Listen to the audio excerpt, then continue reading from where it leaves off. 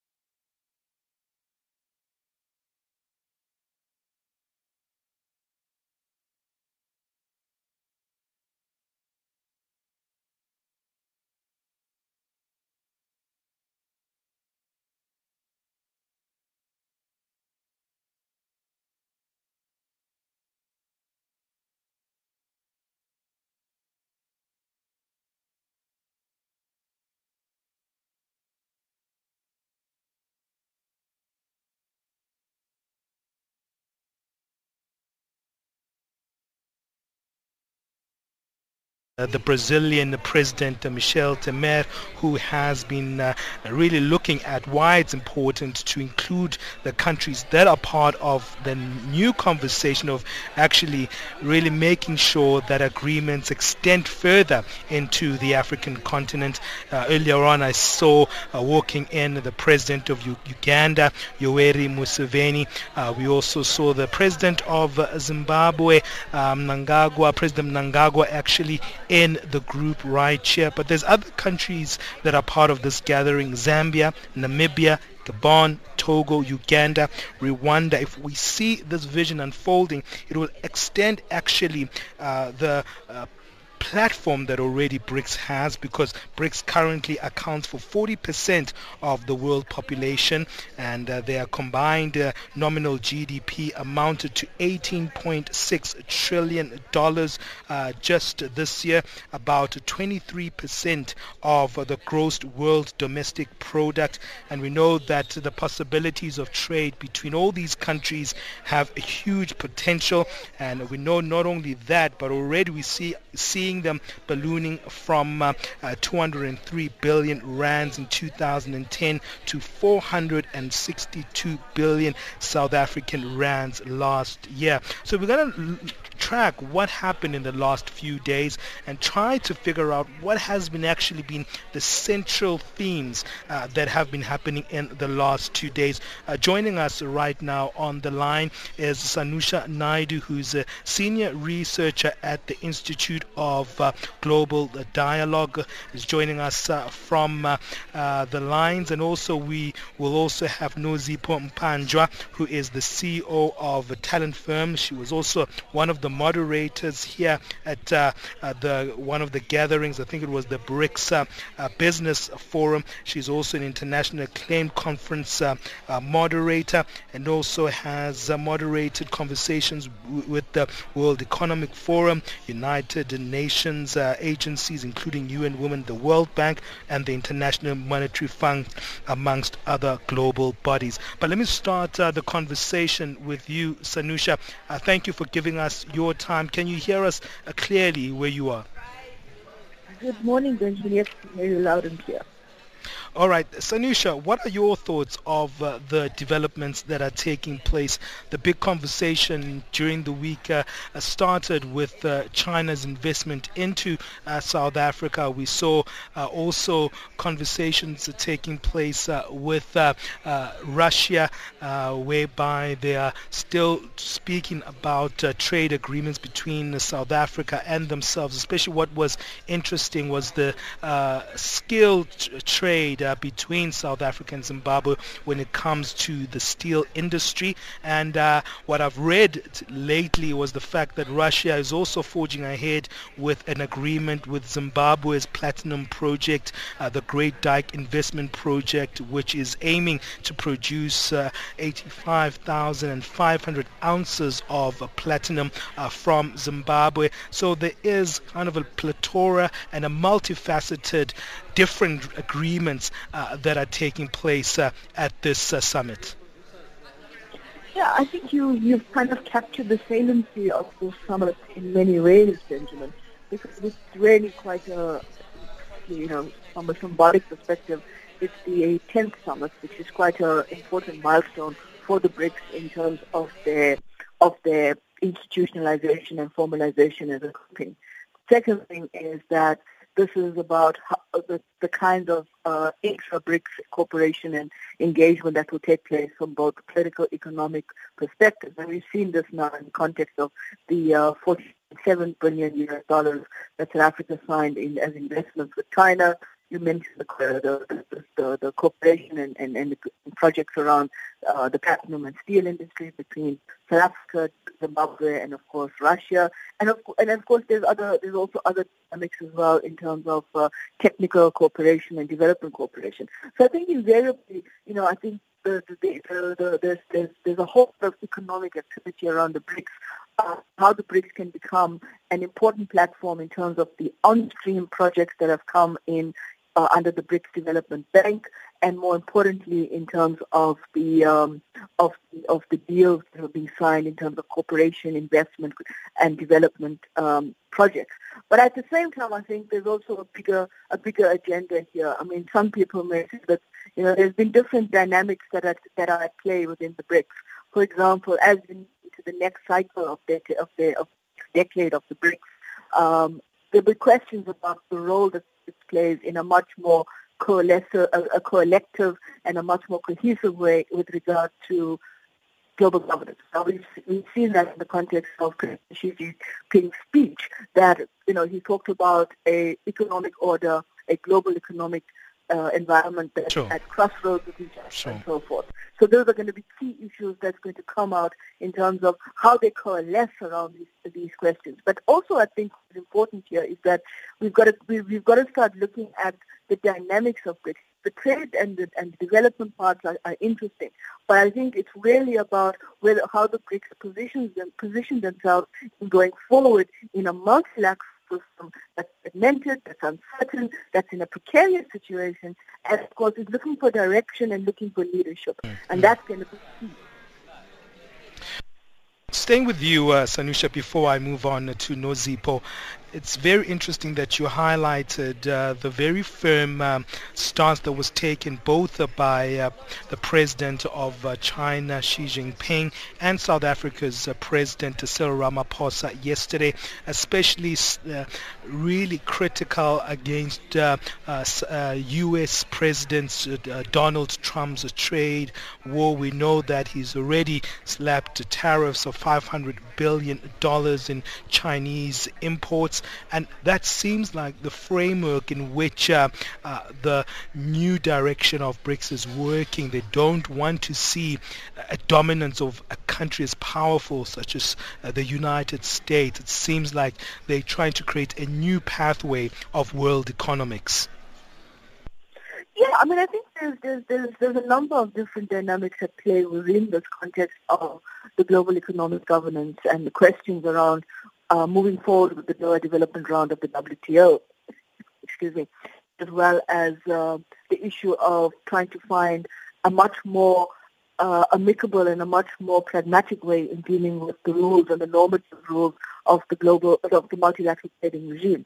Having said that, I think there's a new dynamic as well in terms of who's going to move this forward, because what emerged with regard to Trump and the challenges that the Trump presidency presents to the multilateral trading system, as well as the broader trading, system of the multilateral, is the fact that there's a lot that we are seeing in terms of who's going to actually underwrite the rules of the game now, who's going to enforce those rules, and who are going to ensure that those rules get complied with. so that you maintain an open trading environment, as President Xi Jinping has constantly urged, both in Davos last year as well as in continuous speeches that he has made in respect of the global arena. Similarly, from the South African perspective, because I think that what you are going to be witnessing is countries that are going to get caught as casualties within the context of these trade wars, these global economic disagreements, and that play themselves out in the WTO. What is also interesting is as BRICS was taking place and as the summit was reaching its optimum levels in terms of the decisions made and the declaration unveiled, there was a détente between the EU and the Trump presidency in terms of the steel industry. The president of the EU was in Washington. They were talking about some of these levels at which the détente will take place.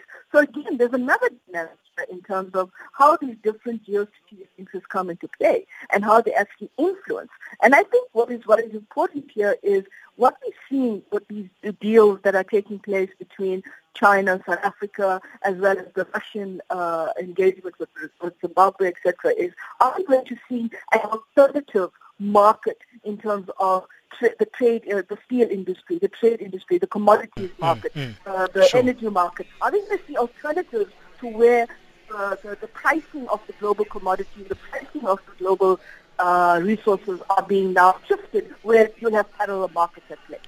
Let me just interrupt you there, Sanusha, and I know that we also have Nozipho Mbanjwa on the line there, but I want us just to cross over to one of those emerging economies on the African continent, especially when it comes to ICT development. They've become very, very central, and that's Rwanda. See that the Rwandan President Paul Kagame is there speaking there. Let's just cross over to his session as he's speaking to the BRICS Outreach Dialogue session.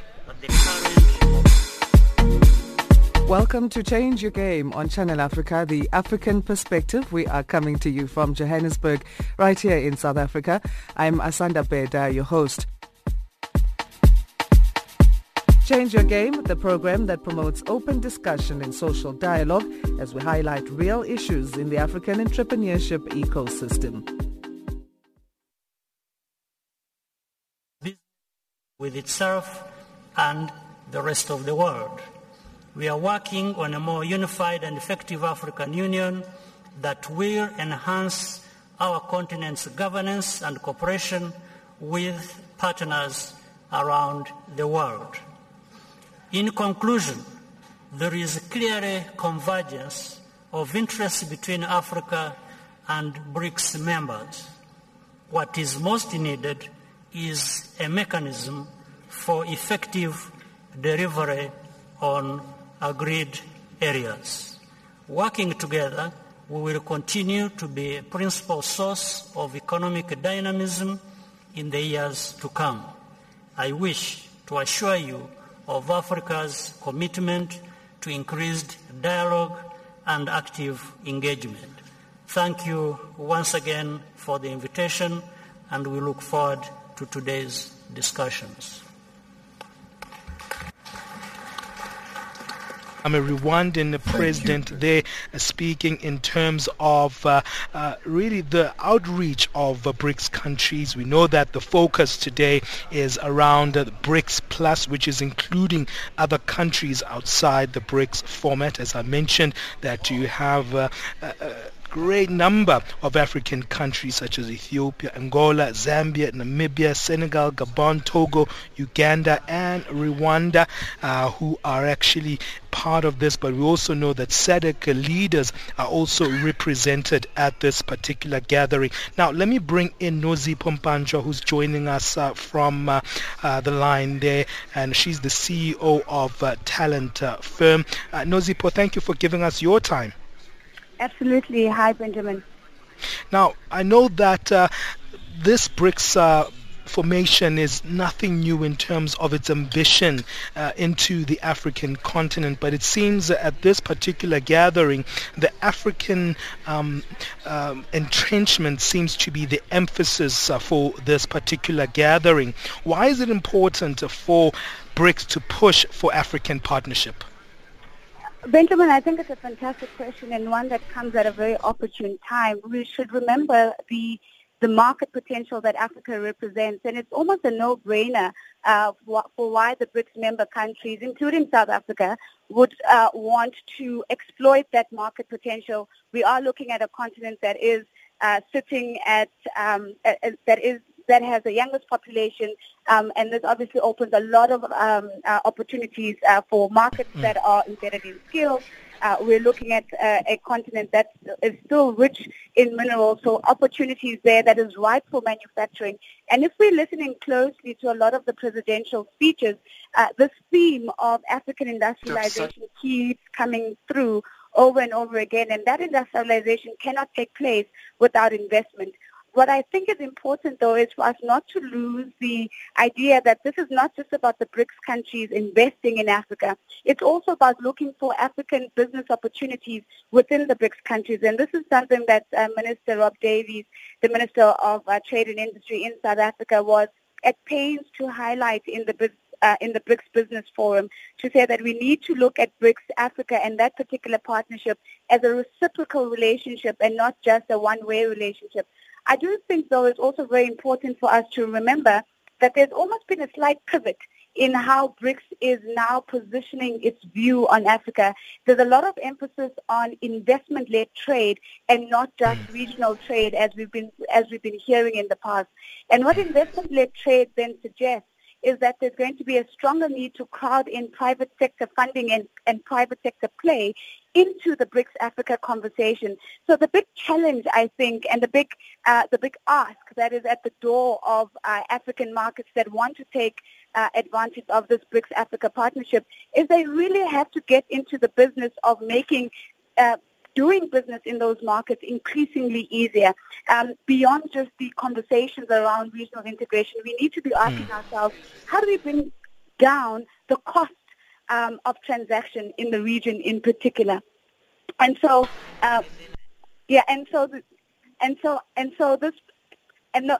this becomes a real focus for this partnership. And I think it's certainly not a new conversation, like you've said, Benjamin, but it is a conversation that's taking on new nuances, and we need to keep track of that. With that said, there's a lot of critical viewpoints, especially against China, Nozipho. The main issue is that China does have a lot to actually gain from the African continent in terms of how much it imports into the African continent, but also how much it actually loans into the continent and how much we could owe them as a continent. And we know when it comes to issues of infrastructural development, and we're very much reliant on China. How wary should we be of China, and how careful should we be when it comes to these bilateral agreements that we have with them as a superpower?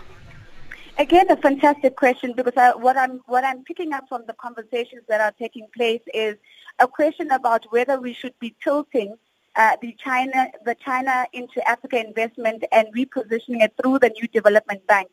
And this is going to be a very difficult diplomatic play, because you would agree with me that the economic landscape and the investment landscape across the African continent is very much littered by Chinese investments. And to some extent, for China then to say, for the sake of the BRICS partnership and the community, we're going to reposition these investments and drive them through, for example, the new development bank instead of the Chinese investment institutions and financial institutions that have for a long time been the vehicle and the mechanisms through which loans and credit lines have been opened into African markets. It's going to be a very, very difficult conversation. But what I think is important is the fact that the conversation has started around how do we review our own parity within the BRICS countries, because even within the BRICS countries, even if you take Africa out of the equation, there's the investment and the trade relationship is really asymmetrical, and we are seeing a lot of Chinese exports into the other markets. And South Africa then has a very important role to play to ensure that they are not an enabler of increased exports of Chinese goods into African markets, and instead South Africa then becomes a catalyst that allows for more reciprocal investment and more reciprocal trade between China and the continent. And bringing in the BRICS institutions is going to be key to making that happen, because without that new form of multilateralism and new form of engagement, China has no reason whatsoever to not continue with the bilateral agreements that it currently has in place.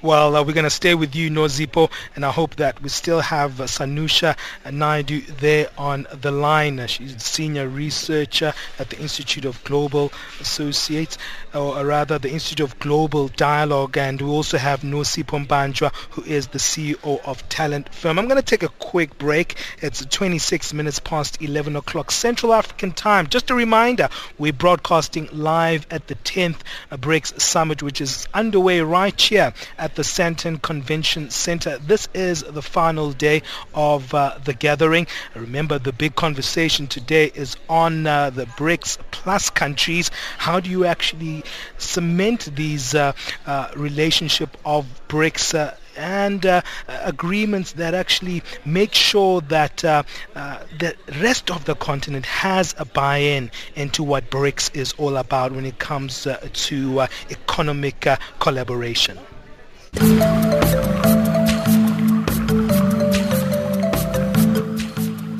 This is Channel Africa, South Africa's official international public radio station on shortwave, internet and satellite.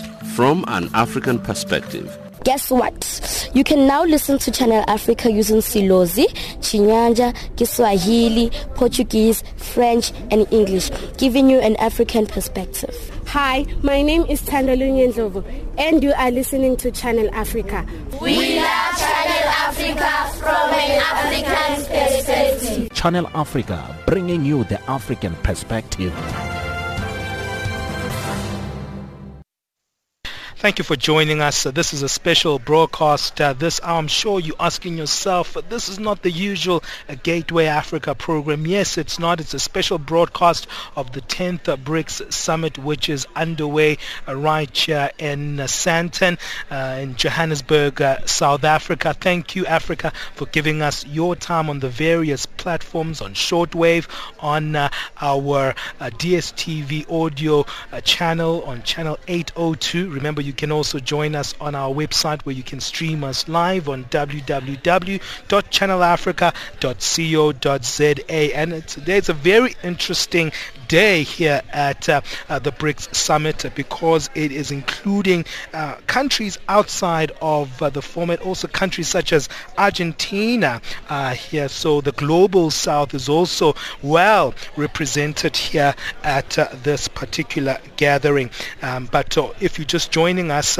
you don't know who we're speaking to, getting some analysis on really trying to make sense on what has been happening in the past few days here at the gathering. We're joined by Nozipho Mbanjwa, who is the CEO of Talent Firm, and also we have Sanusha Naidu, who is joining us from the Institute of Global Dialogue. She is the Senior Researcher Associate with the Institute. Well, let me come back to you, Sanusha, in terms of some of the pointers that Nozipho brought forward in terms of the intra-trade that is being emphasized. This issue of intertrade has been emphasized for a long time, maybe for the last 5 years, in terms of making sure that implementation is hastened on the African continent. But how do you think Africa can leverage better in actually making sure that it is not actually indebted to countries such as China, Sanusha? I think I've lost Sanusha there. Let's check if I think we've also lost Nozipho there on the line. Well, let's see if we can get our feed this side and get a little bit of what the Argentinian president, who's speaking currently here at the BRICS Outreach Dialogue session. Let's hear what he has to say just briefly, because the session is happening underway, and we'll get back our experts on the line. The opportunities that will allow them to improve their quality of life. I am convinced we must act together to eradicate poverty and achieve strong, balanced and inclusive growth. It is time to show that global cooperation can lead us to a better future and that the global south can engage as a constructive actor in building consensus for fair and sustainable development. Well, that is just briefly there from the president of Argentina, Mauricio Macri, there speaking to us on the line and speaking to the BRICS Outreach Dialogue session. And it's very interesting to hear some of the sentiments that are made, because what most of the presidents have been highlighting is the fact that this BRICS formation has to actually create a space whereby there is economic change for the people on the ground. But there has been some criticism around this, that do BRICS projects actually trickle to the ordinary person on the ground? Doesn't actually have that impact on the citizens of the BRICS nations, and sometimes that is not clearly understood how it works in that regard. But let's see if we can get our guests back on the line. Let me check if we have Sanusha Naidu on the line. Sanusha, are you there? Okay, I don't think we have Sanusha yet there, and I don't think we have Nozipho yet. But okay, we're going to take a quick break, and then we're going to come back, and then we'll continue the conversation. I'm an actress. I'm a motivational speaker, born with albinism. The nurse first asked my mother, "Is your husband white?" My mother said, "No, why are you asking me that question?" When I grew up, there was no publication of person with albinism disappearing, being stolen. You see, it was happening, but there was no exposure as it happening now. Hi, I'm Pule Mulebati, the presenter of the Albinism Report, a program that demystifies myths and mysticism on albinism, highlighting challenges and achievements of people with albinism.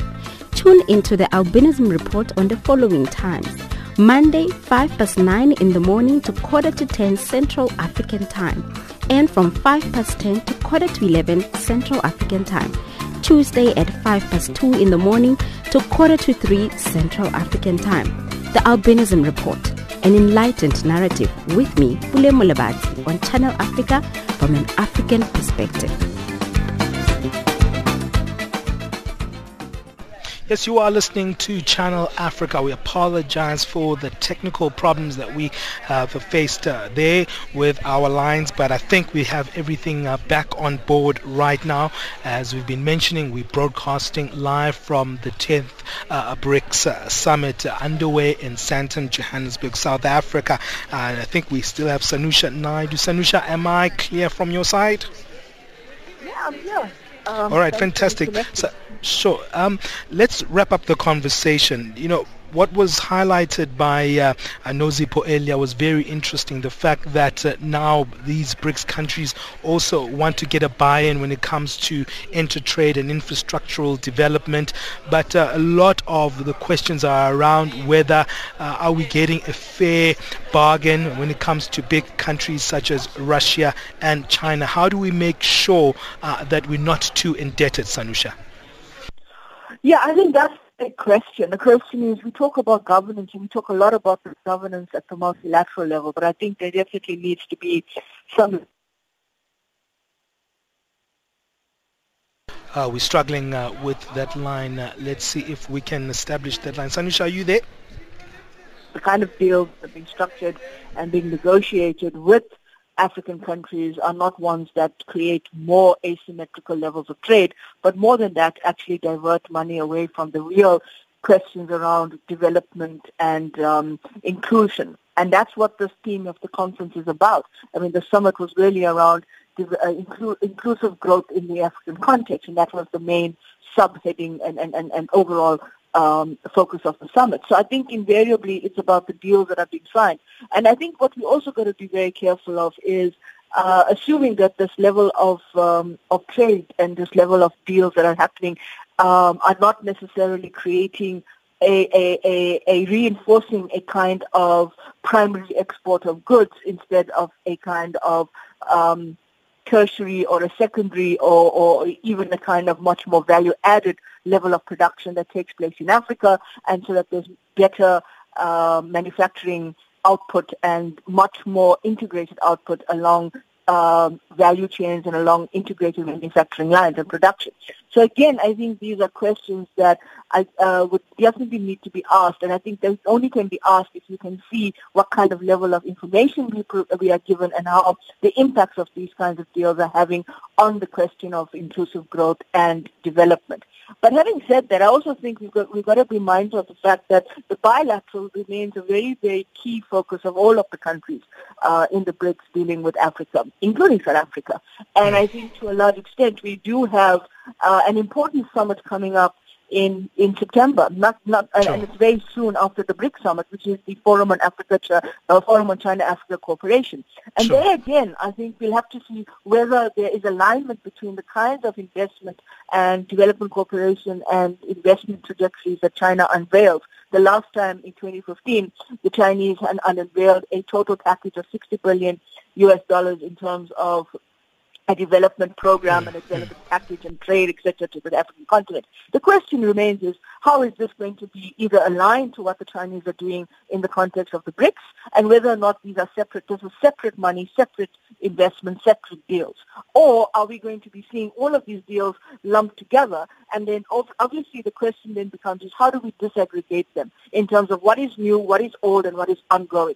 And I think the point that my colleague made about the question of understanding how the bilateral works with the much more broader continental programs is critical in the sense of whether or not China will agree to having investments then routed through the development bank of the BRICS, or whether it's much more aligned to its own institutions, which is the China Development Bank, which is the Ministry of Commerce and Trade, and also, more importantly, the Silk Road Fund, which has been established, and the Asia Infrastructure Investment Bank that the Chinese have initiated under the Belt Road Initiative. So again, how do we actually disaggregate what is going on in the context of the deal-making for Africa?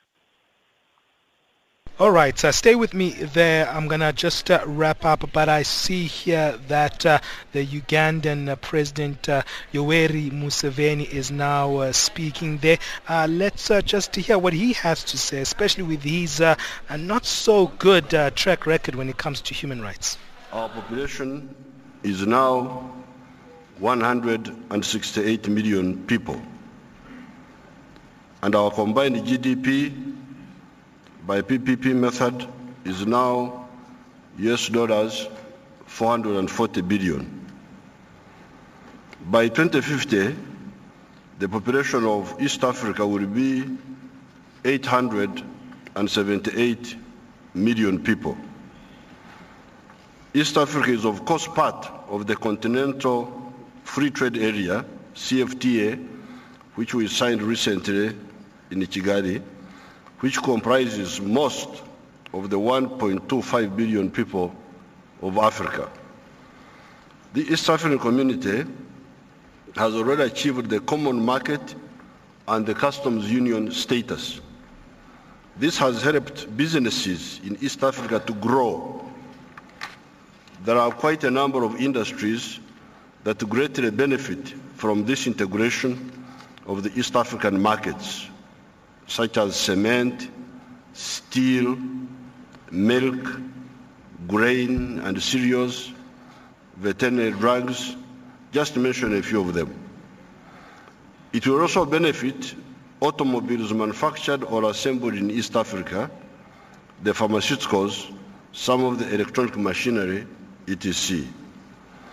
The BRICS countries could easily find investment opportunities in East Africa in value addition to cereals, fruits, milk products, fish products, forest products, beverages, minerals such as iron ore, copper, nickel, tungsten, cobalt, coltan, etc.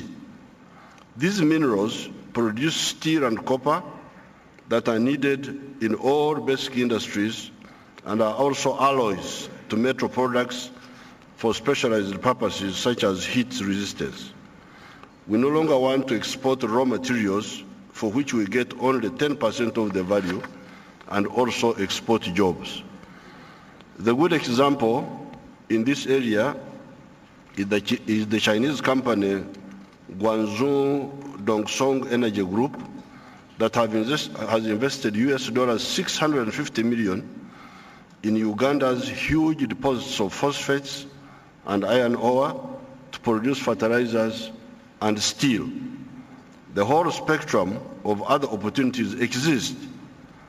The steel and phosphates complexes, which this company is now developing, will save East Africa US dollars 420 million per annum in imports of steel and fertilizers and create 200,000 jobs.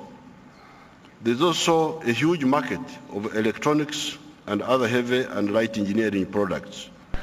Moreover, well, that is the voice there of the president of Uganda, Yoweri Museveni, speaking there at the BRICS Outreach Dialogue session. Well, we have to conclude the program. Very interesting dynamics. And let me wrap it up with you, Sanusha, in terms of when you include countries such as Uganda, when you start now including countries that have a bigger, that create a bigger circle for the economic gains of the grouping, such as saw Argentina earlier on, and there was the Jamaican president just speaking not so long ago. It actually creates a new power block, doesn't it? Yeah, and I think what's very important to bear in mind here, Benjamin, is that there are two dynamics at play. There's the BRICS Plus with emerging markets and developing countries, which is where Argentina, Jamaica, and I think it's Egypt and one other country, I forget the name now, that forms part of that innovation that China had unveiled at the BRICS Summit last year as part of the whole question of moving the traditional outreach platform with Africa, and of course in previous years with other regional actors, India bringing in BISTEC and others. I think this has now shown the Chinese have now created a very interesting dynamic in the BRICS. So you've got the emerging markets and developing countries dynamic under BRICS Plus, and then of course you've got the Africa Outreach Platform, which includes Rwanda, Ethiopia, Uganda, and of course Namibia and others. And these are key actors in terms of their role that they're going to play in their regional economic communities, and of course in the role that they're going to play in terms of Senegal taking over the presidency or chairpersonship of NEPAD. And this is key. This is key to how you're going to navigate and galvanize and mobilize and structure the way in which you want to invest in the continent through these economic communities. And I think in the case of China, there's an overlapping between the question of its own bilateral engagements in the continent as well as its much more bigger, broader geostrategic interests under the Belt Road Initiative with BRICS, with FOCAC, and with other structures. So if you look at Jamaica is the incoming chair of CARICOM in the West Indian region, and that's going to in the Caribbean, and that's going to be critical as well. So I think to a large extent, these are interesting dynamics that we need to be much more cognizant of and much more reflective of in terms of how do these dynamics link up and align to a broader strategy that fits a broader kind of end goal. Well, thank you, Sanusha, for giving us your time. We have to let it go there, but we really appreciate your assessment and always giving us your expertise here on Channel Africa. So thank you very much for joining us. Thank you. It's always a pleasure, Benjamin. Thank you.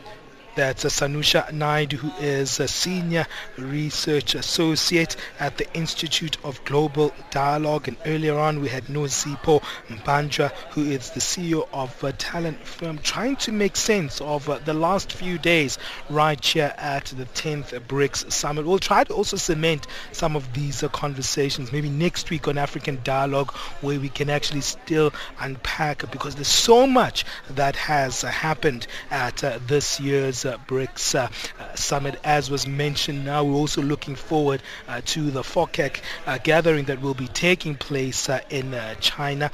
So that will be very, very interesting to see how those patterns will actually complement some of the outcomes of BRICS in itself. But that's it from us here at the Sandton Convention Center. More updates will be happening in terms of a lot of our journalists are still here in the background from our various various services, and I'm sure Africa Midday and other African language services will give us more updates on what's happening, because there's so much to unfold, and one show is never enough. But from me, Benjamin Moshatama, until next time, God bless.